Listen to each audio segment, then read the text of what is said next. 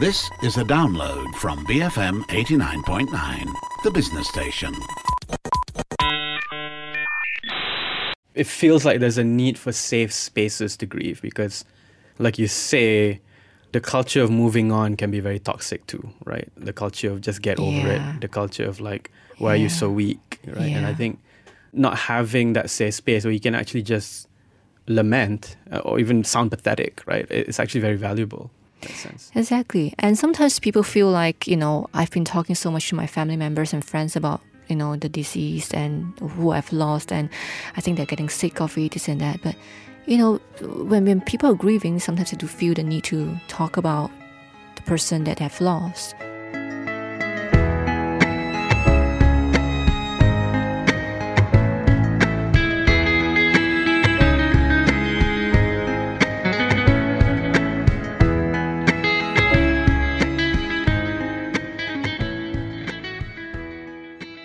BFM 89.9, you're listening to me, Ahmad Fuad Rahmat, on Night School. Joining us this week is Yvonne Foo of Help University and also the Existential Humanistic Psychology Association in Malaysia, or the Circle, or what's the group called? Like organization? I mean, or is it just like a loose network of people? Yeah, it's as of now, it's just a loose network of people who are interested in existential humanistic psychology in Malaysia. Okay. So we just created a Facebook group. Okay. Since we had a conference 2 years ago, we realized that there is a group of people in Malaysia who are interested in this approach to psychology. So we just kept the Facebook page running, and now it's used to promote our conference. Wonderful. And the conference is coming up soon, the 21st of July and the 22nd. That's a Saturday and Sunday. And the topic is, very interestingly, Let's Grieve, Trauma, Loss, and Growth. Now, why this topic this time around? Well, to start with, I did not actually decide on the topic. So this is actually a collaboration between some interested parties in Taiwan and Malaysia. So there are two legs of this conference. The first leg is actually going to be in Taiwan. So the speakers, they'll go to Taiwan, and then after that, they come to Malaysia. So this theme or this topic was actually kind of decided by a few friends and myself as well. We decided that, okay, last time we were talking about authenticity. This time, maybe we'll talk about something around the topic of grief.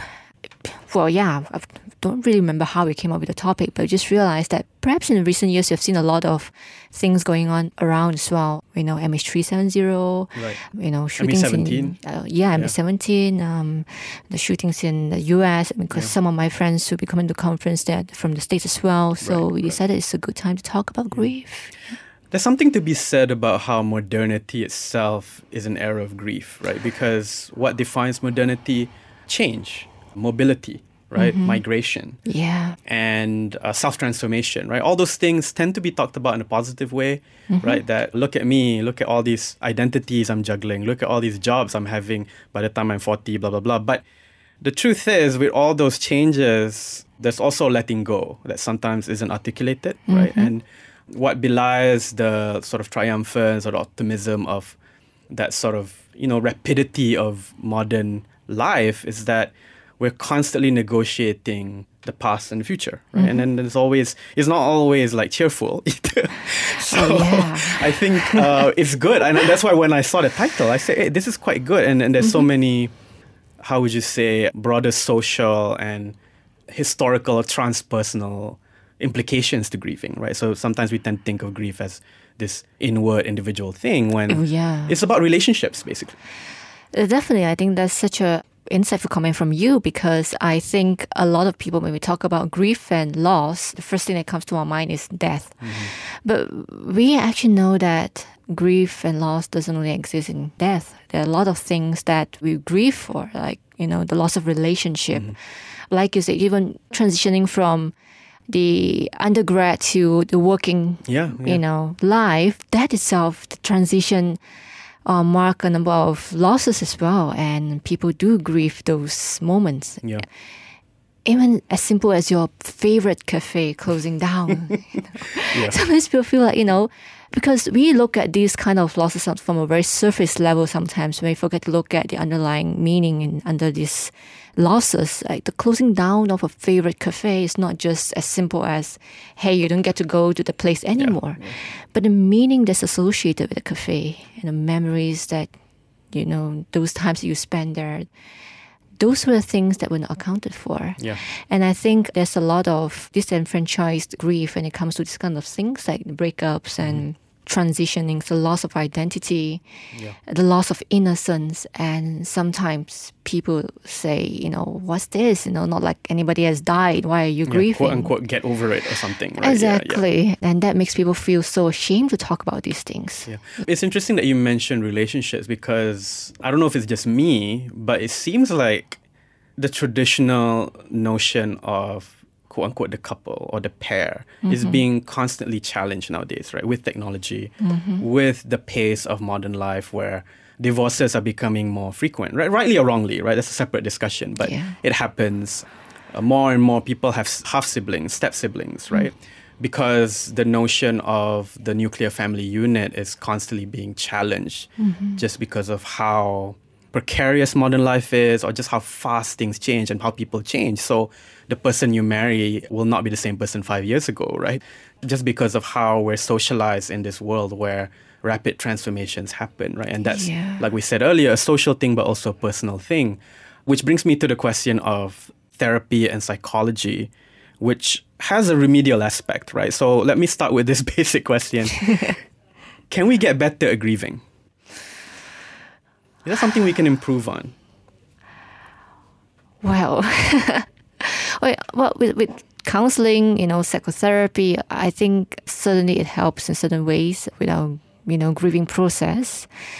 Like I say, I'm not sure that it's such a thing as moving on and get over it, because I think sometimes we tend to pathologize grief or feel like, there should be a certain period that I should grieve, and beyond that, that's, of course, there are certain, from the clinical psychologist perspective, there should be such a long period of time that you should grieve, and anything that's longer than that is known as complicated grief, or they even wanted to put in or the disorder DSM. or something. Yeah, it's a person grief disorder or something like that. So do we get better at grieving? I don't know. It depends on what you mean by better. Because does getting better at grieving meaning you don't feel so sad anymore when you think about the person? I mean, the first few months after the loss happens is what we call the acute grief, which normally the emotion is more intense. We do, feel very sad thinking about the person. And over time, the intensity tend to kind of reduce. But it doesn't mean that we stop thinking or we stop feeling sad. Just of, sometimes even walking past certain places, smelling certain scents would just bring a person back to certain moments, certain mood, and feeling sad. So when we say getting better at grieving, I'm not sure what's the definition of getting better. Does that mean that we feel less intense? Perhaps, over time, the intensity would, reduce. But what is more common is that we kind of grow around grief. Right. Our life probably becomes bigger. We have more relationships. We start to accept more people in our life. So we kind of grow around it. So maybe that's what's going to happen. Not that we just move on or let go, but we kind of grow around it. Yeah, I think that's a good way of putting it, right? Because I think what turns people off from it is that, like you said, it is sad, right? But I think the other point that you bring up is that it is sad because it highlights your bonds, or the bonds that you used to have, the kind of bonds you want to have, right? It's an attitude of care that you're already always navigating with, right? And so on one hand, it's not a good feeling, especially if you're socialized in a context where the goal is to always be cheerful. Right? Oh, yeah. But in a way, letting that quote-unquote sadness happen, it kind of honors the connections, right? And that, to me, is an interesting opening to have, like you said, growing around it. And you start meditating on why is it that this means so much? Why is it that in losing another person, you also lose a part of yourself, right? And that opening is an interesting invitation to reflect that otherwise the normal everyday pace of things would not allow for. Yeah. And you're right, especially in terms of feeling the sadness. I think sometimes we have like a certain idea in our mind, like a certain presupposition, like, okay, you're not supposed to feel so sad anymore after such a period of time. But, from an existential perspective, and I always look at it as, what does the sadness mean to the person in this whole journey? Maybe, it's not so much about not feeling sad, but finding the meaning in that sadness. Viktor Frankl did say that it is when the suffering is without meaning that it turns to despair. But when we find meaning in the suffering, then it ceases to be a despair. So it kind of transcends the despair. So, for example, I have clients who came in and she wanted to talk about her loss over a relationship. She was grieving. So when we're talking about it, we realize that, she feels very sad about it, but there's also a reason why she couldn't quite let go of the sadness, because to her, that sadness means that she still could feel something for this relationship, for this person. And that's one way of her reminding herself that this relationship exists, at least before this. And if she doesn't allow herself to feel the sadness, it just feels that everything was not there anymore. Right. So I respect that, her need to feel that sadness, to grieve for the relationship. And we talk about what that sadness means to her, and we talk about the kind of questions that underlie that loss, like her questioning, about her worth, about why do we have relationship at all when it's going to end. And all these kind of questions underlie the sadness, which I think a lot of times we just kind of brush it away and say, what's over is over. There's what you call a jungle outside, where you focus on the tree, things like that, and just, Right. and quite really undermine that power of, or the importance of the emotions. Yeah. I have to bring out a clinical question in that I'm fully in agreement with you, because I think everybody works through their own timing. Yeah. But the clinical aspect also has an urgency to it, right? In that at some point it becomes chronic. At some point it becomes depression. Now, I don't know how the existential humanist approach would treat the quote-unquote urgency. But tell us a bit about that. Like, where is the line between the necessary room for grief and it becoming all-out depression?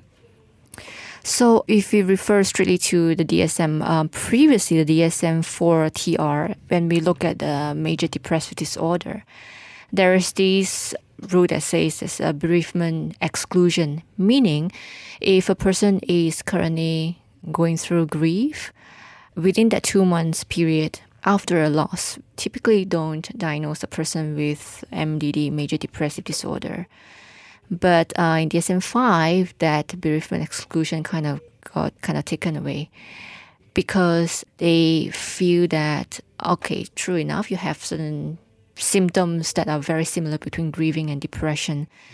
But for people who are depressed, the way that they grieve is a lot more intense. And so they feel that even though you're going through grief, it doesn't automatically exclude you from being diagnosed as having depression. So now that bereavement exclusion is not there anymore. Right. So typically, about the acute grief period is said to be about few months, about 6 months. If it's more than that, usually they call it more like so they expect that after the 6 months, the intensity should slowly maybe become lesser.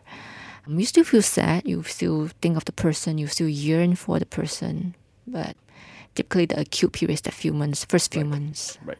And I think there are different indications as well, like how functional you are, right? Can you still socialize? Can you still form new relationships? Because sometimes, the grief is so bad that no one else can come in, Oh, yeah. The numbness, feeling like you can't feel anything anymore, that's actually something that's very, very common in grief. The thing is, we know traditionally Kubler-Ross says that there's 5 stages of grief, and we were so familiar with these 5 stages, right? Can you just recount them for our listeners? The first one is the denial, and then the anger, bargaining, depression, and acceptance. So a lot of people think of grieving as going through these 5 stages. Right. But recent years, psychologists have done a lot of research, and as they listen more to the story of grief, they realize that And even Kubler-Ross herself said that I'm not actually proposing 5 stages of grief where you have to go through one after another. I'm saying that these are 5 common human common experience that you will go through in grieving. So that sometimes makes, that idea that I have to go through the 5 stages sometimes makes people feel like, oh, how come I'm still in denial stage? How come I haven't come to the acceptance stage? They get impatient with themselves. And they kind of blame themselves. How come I haven't moved on? But it's not like one after another. It's that in grieving, these 5 different experience would usually occur, not necessarily in that order. Right. Yeah. Right. And I think that's an interesting question for me as to like how long grieving takes, because I think there's a virtue in wanting to move on too, in a way, because grieving can slide into a certain kind of like obsession or like certain attitude of possession when quote unquote people are not to be possessed to begin with, right? We're possessing quote unquote memories, experiences, but not the person themselves.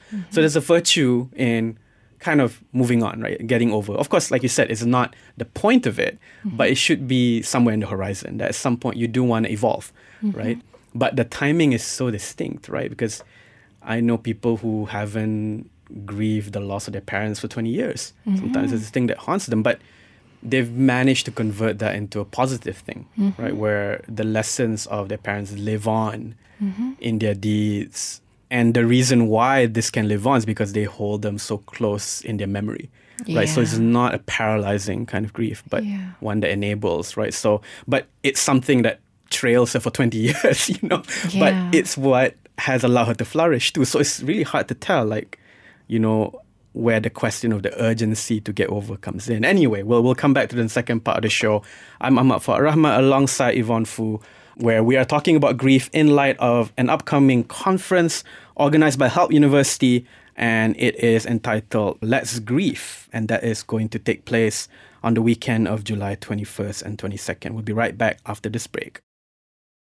BFM 89.9, you're listening to me, Ahmad Fuad Rahmat, alongside Yvonne Foo, and we are talking about an upcoming conference on existential humanistic psychology on the weekend of July 21st and 22nd. The topic is Let's Grieve, Trauma, Loss, and Growth. And in the first part of the show, we talked about the key themes of grieving, the key questions around it. But let's talk more about the conference in the second part of the show. Tell our listeners what the highlights are, or what personally you yourself are looking forward to. Well, let's look back a little at 2 years ago when this conference was first brought to Malaysia. So for me, it was always like, okay, if I can't go there, let's bring them here. So we brought a few speakers to Malaysia and opened up conversations on the topic of existence and lives given. And some of the feedback that I got from the participants are that, hey, this is one of the kind of conference where there's not so much of academic stuff, not like they weren't, but they were not that much. And there's really a lot of very fundamental questions that got asked. So I think one of the highlights that I would probably look forward to in this conference is, again, some sort of exchange and conversations, questions that we all have on our mind. I think that's probably one of the things that people don't get to do a lot, is to ask naive questions, such as, the things that you just asked, what's grief? How long do we grieve for? What are the kind of griefs out there? What's the meaning of? And then some of the very naive questions that my clients ask me, what's the point of getting the relationship if we are going to lose it anyway? So I'm looking forward to this kind of conversations. And then, of course, the highlights are that we do have some very, very esteemed speakers coming as well. One of them is actually a logotherapist from Australia. If you have read Viktor Frankl's book on Man's Search for Meaning, Viktor Frankl has I think it's called the Viktor Frankl Institute Vienna. And Dr. Paul McKillen is one of the members of the institute in Vienna, and he's a certified logotherapist, so he's coming from Australia to talk about logotherapy. We also have another highlight, which is Dr. Scott Churchill. He was, the name of the award is very long. I can't quite remember the whole name, but something along the line of the Outstanding Contribution Award from APA 2 years ago. Wow. Cool. So he's going to be here talking about the phenomenological side of, I think, loss and grieving as well. Yep. So it's going to be an exchange between the East and the West, because we also have a few speakers from our side as well. Cool. Yep. And how much is it? Can't quite remember, but I think the full price right now, because we've just passed the normal price, so it's like $190 for students and $290 for public. Okay, that's not so bad. And meals are included? Unfortunately, no. Oh, okay. We will have food trucks around. Yeah. Right. Now, this is an interesting question, since you mentioned that this will be presented by therapists, right? Very notable therapists as well. Now, I like to think that most people grieve without therapy. Oh, yeah. But then one wonders, now that the therapy option is also there, what is the difference? Well, for me, a therapist is more like someone that could provide some sort of a space for me to reflect a little differently. A therapist is someone who, let's say, probably could give a different perspective sometimes. But in the journey of grieving, sometimes when things get really, really tough, I feel like therapy can be someone who provides some form of stability sometimes, some form of anchor. They usually don't have the answer. So when my client comes in and throw all the questions at me, why life is that, I don't have the answer. But I think the fact that there's someone there to contain the suffering and to sit with us when we ask those very, very difficult questions, I think that does make a difference. Yeah, I think it does too, because more and more, it feels like there's a need for safe spaces to grieve, because, like you say, the culture of moving on can be very toxic too, right? The culture of just get over it, the culture of like, why are you so weak, right? And I think not having that safe space where you can actually just lament or even sound pathetic, right? It's actually very valuable in that sense. Exactly. And sometimes people feel like, I've been talking so much to my family members and friends about, the disease and who I've lost, and I think they're getting sick of it, this and that. But, when people are grieving, sometimes they do feel the need to talk about the person that they've lost. And it's surprising sometimes that what that safe space could do, because I've got clients who came in and talk about her loss of, someone who is very important, and somehow she can't quite remember much about the person. But as we sat there and we talk about the person, she's showing me the videos of this person, and suddenly a lot of memories came back, and she was able to again recall a lot of things that they were going through. And I think that safe space is someone who is there to be present as you're going through those very, very difficult emotions. Makes it a little less scary sometimes. Yeah. I think so too. And I think there's also an inaccurate picture of grief that is often associated with a state of being debilitated or a state of being helpless. Because I think wanting to grieve is actually an activity. Right, you're making a choice to narrate something, right? You're making a choice to reinterpret an experience. And that, to me, is a reflection of a kind of agency. Insofar as therapy can offer not just a place where you can be cathartic, but just to say, like, well, how do I rewrite this story? Or how do I retell this story? Oh, yeah. Right, in a way that is not fatalistic or in a way that's not defeatist. I think it's a very good experience, right? Because that's what a lot of art is. Some people write novels, some people, but not everybody has the time for that, right? But just being able to this is what happened, but there's also another way of telling that story, I think is an interesting option. That's true. And also it's a way that we can kind of look into the meaning of that relationship to the person as well. Because, when there's a death, it takes away the life of the person, but it doesn't end the relationship. So how do this person relate to the person whom they have lost in a different way? Yeah. How do you find that meaning from the last encounter? How do you, kind of reconstruct your meaning? Because when we lose someone, sometimes it's not just the physical loss of the person. the identity that is associated with this person, who you are, who you have been because of this person.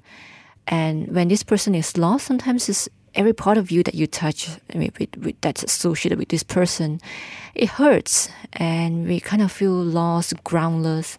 That's one part of it.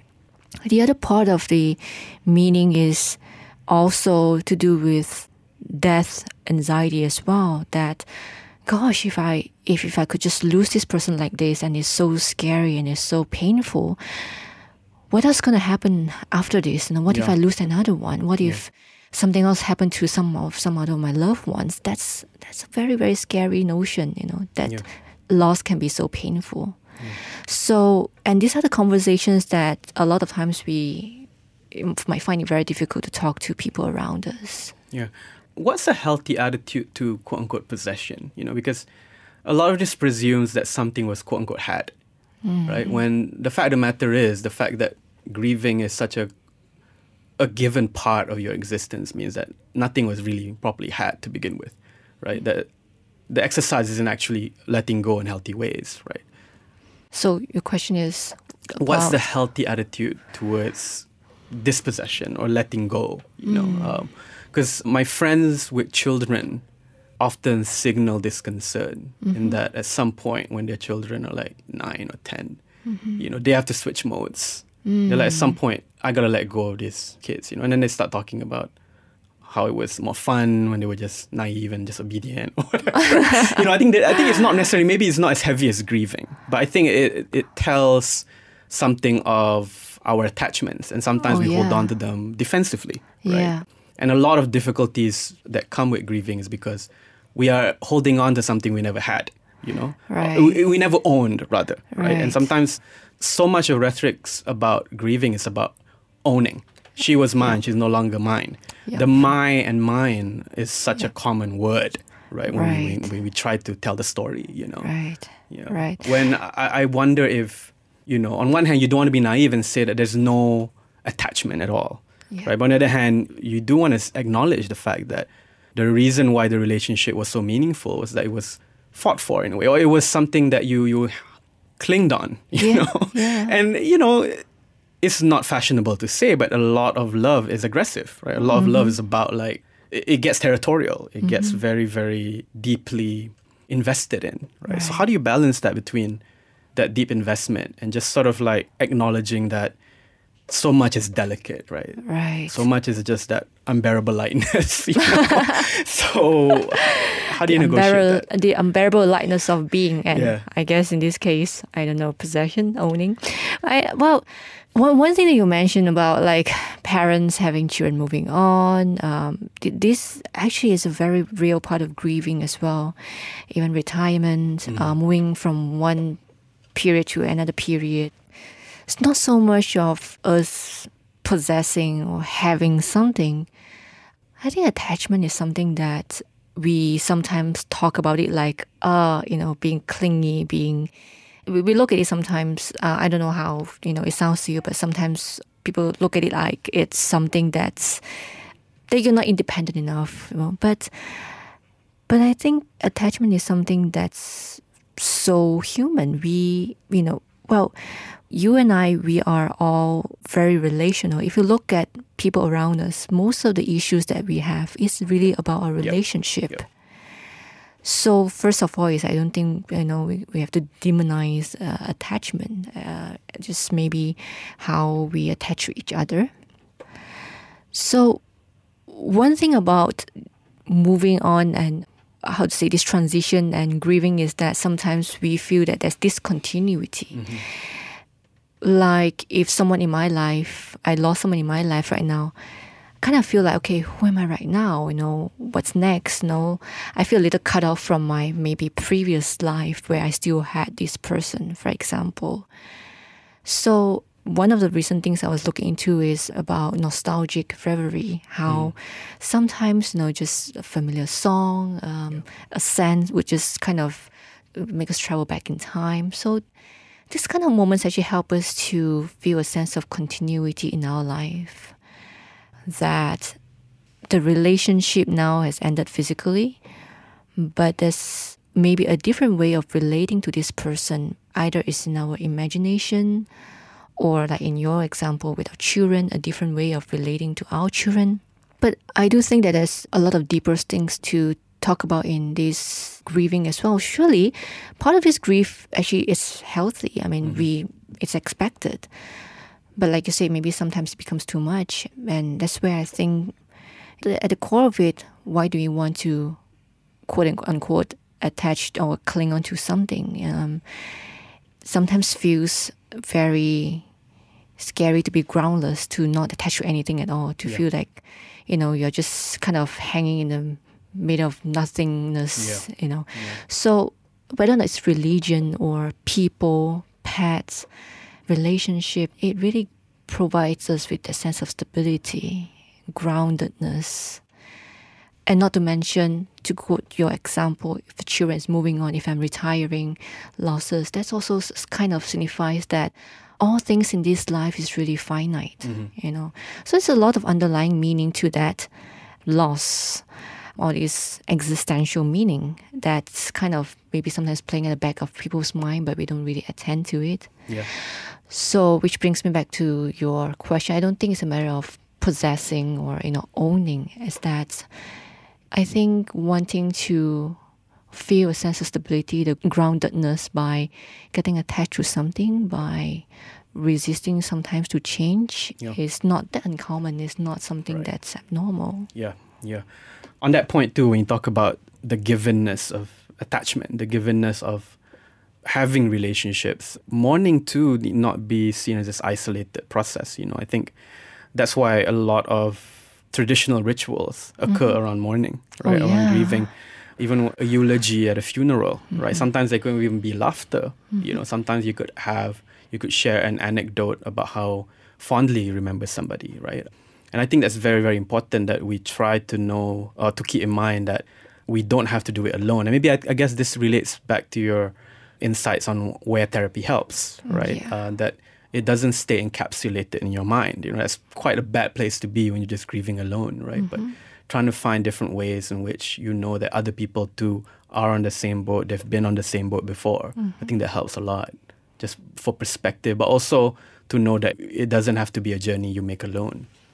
That's true. And a lot of times people who are grieving, they sometimes want to be alone, because when we talk about givens in life, isolation is one of it.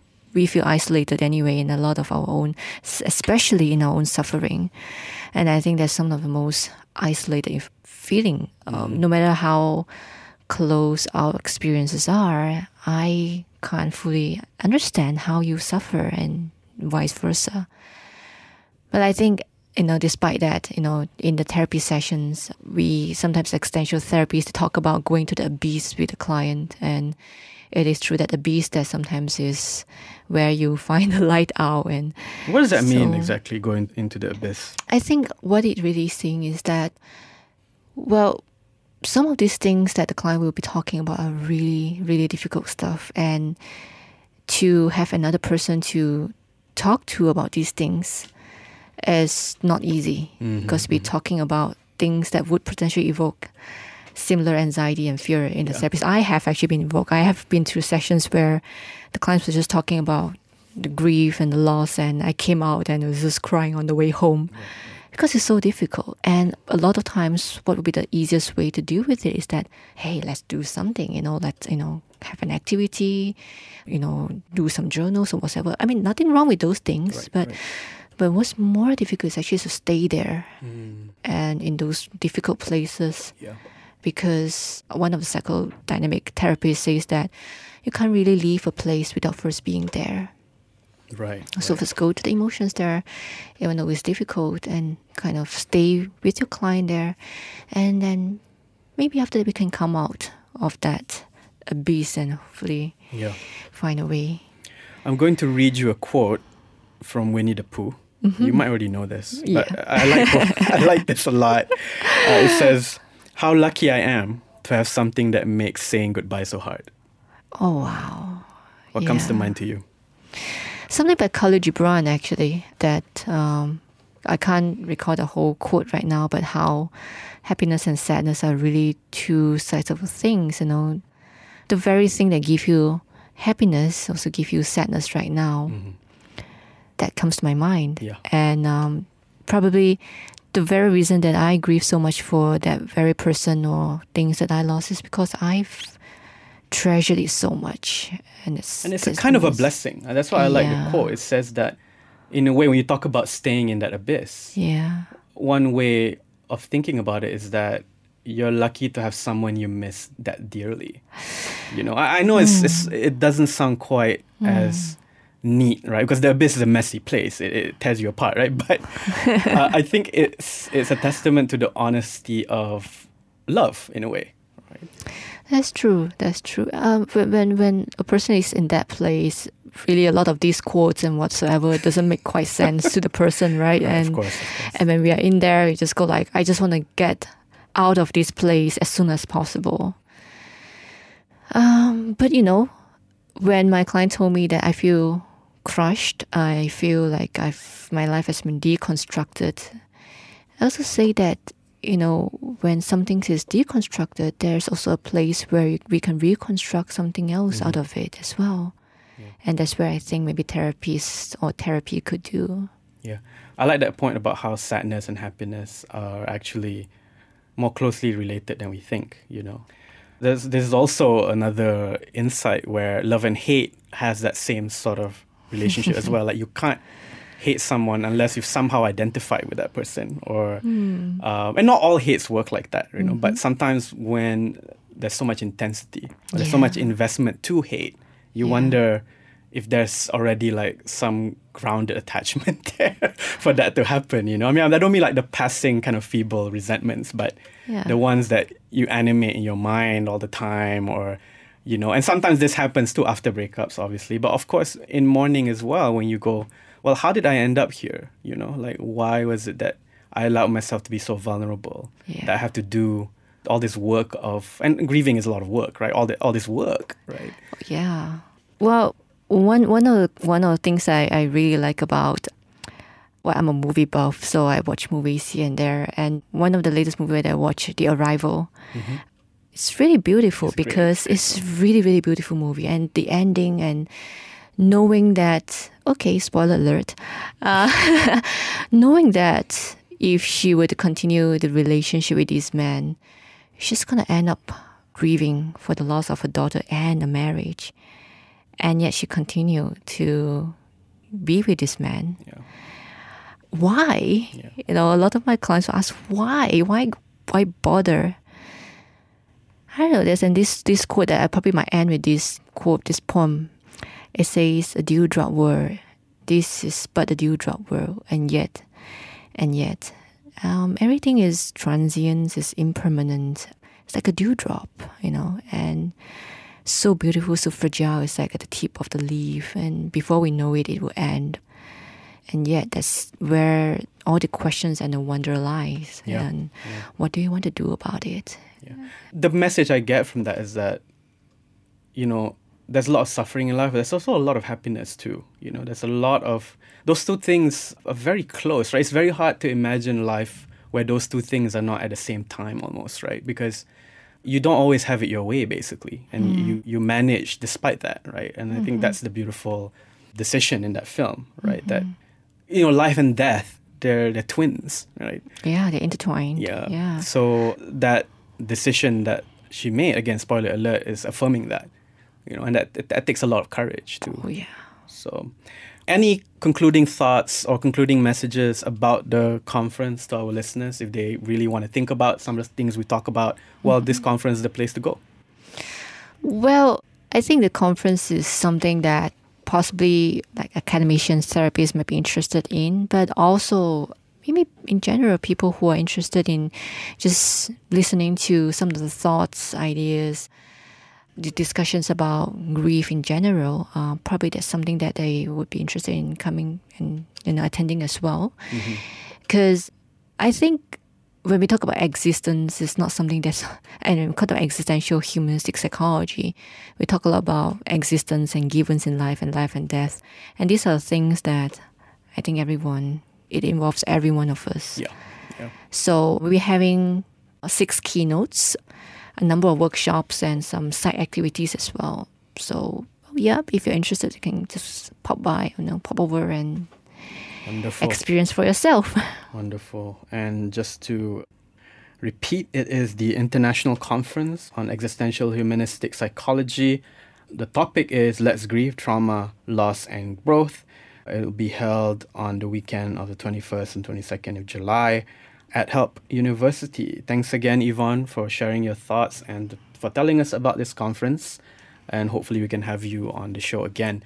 Now, this Facebook group you mentioned, now how can people find that on Facebook? What is it called? What did they type?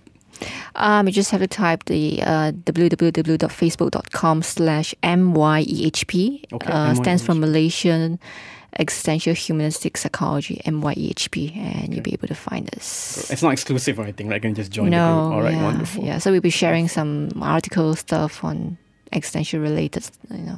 And it's really a refreshing take than, I guess, the standard CBT thing. I mean, I'm not, CBT has a lot of virtues, but I think having this other discourse that focuses on the human, I think is a good perspective to include as well when we think about emotional health. All right, you can also email the show, bfmnightschool@gmail.com. Look us up on Facebook as well. Type the name of the show on the search space. Download our app as well, the Apple App Store. Once again, the guest today was Yvonne Foo. I'm Ahmad Fuad Rahman, and this is Night School on BFM 89.9, the business station.